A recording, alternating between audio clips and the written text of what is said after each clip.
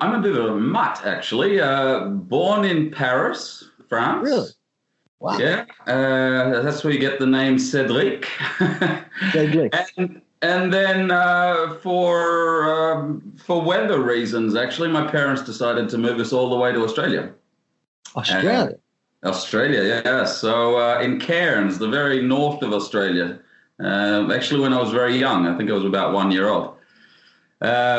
And yeah, from there, spent most of my life in Australia, and now I've been 10 years in Sweden, believe it or not. How'd you get there? How'd you decide to move there? It's funny you asked, Tim. There's one reason, mostly one reason that guys would go to Sweden, and it's because they're following their heart. Okay, well, very good. I wouldn't mind the weather. I think I like the cool weather. I think it's beautiful, from what I've seen. So yeah. I think it's going to be a great place to visit anyway. We'll touch on that in one of your later questions, I'm sure. Okay.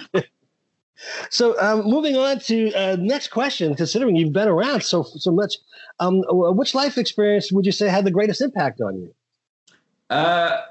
Definitely moving back to Europe. Really?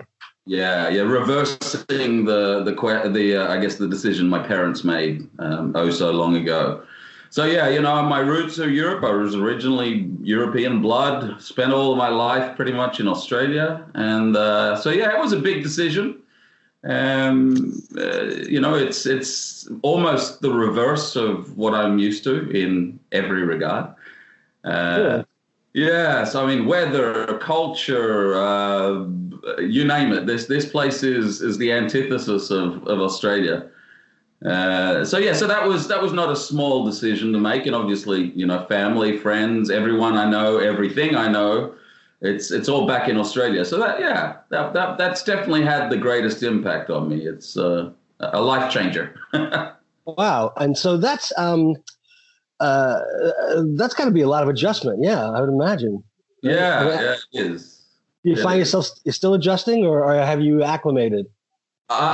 I have definitely acclimated in some regards. Weather-wise, it's always tough. I mean, the winter here is 6 months of just dark and cold. So it's a million miles from what we get in Australia, which is pretty much an eternal summer.